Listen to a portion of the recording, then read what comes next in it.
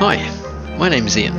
I've been reading stories to my two boys for years, and now it's time for me to share those stories with you.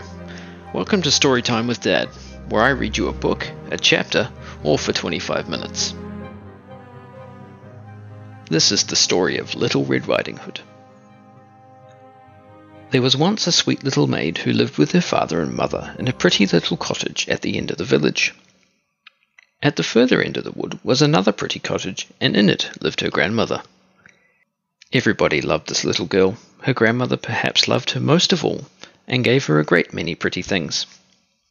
Once she gave her a red cloak with a hood, which she always wore, so people called her Little Red Riding Hood.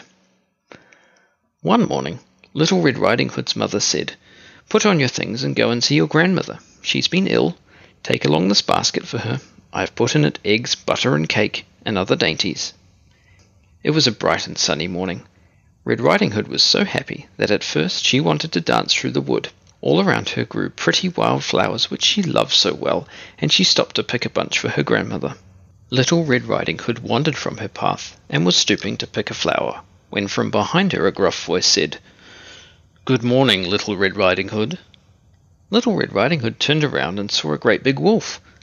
But Little Red Riding Hood did not know what a wicked beast the wolf was, so she was not afraid. "What have you in that basket, Little Red Riding Hood?" "Eggs and butter and cake, Mr. Wolf." "Where are you going with them, Little Red Riding Hood?" "I'm going to my grandmother, who is ill, Mr. Wolf."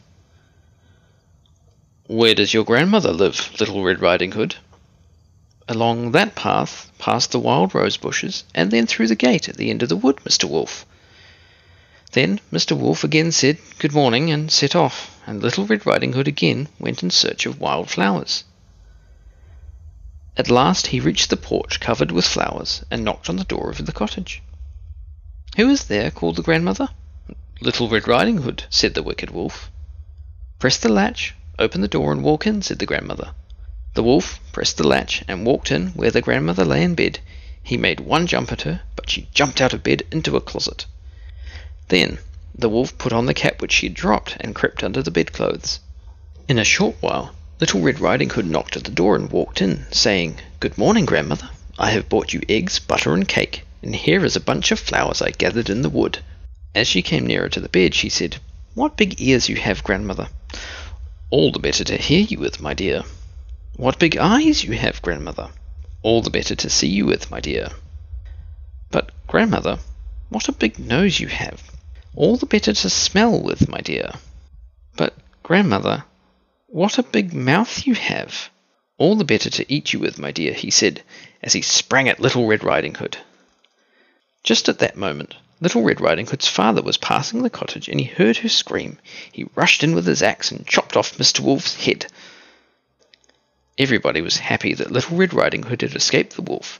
Then Little Red Riding Hood's father carried her home, and they lived happily ever after. The end. Well, that's it for now, so thank you for listening today. If you enjoyed the story, there are links in the show notes if you want to buy a copy for yourself.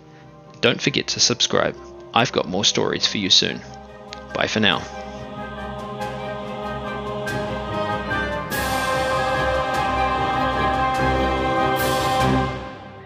Do you think anyone remembered to let grandmother out of the closet?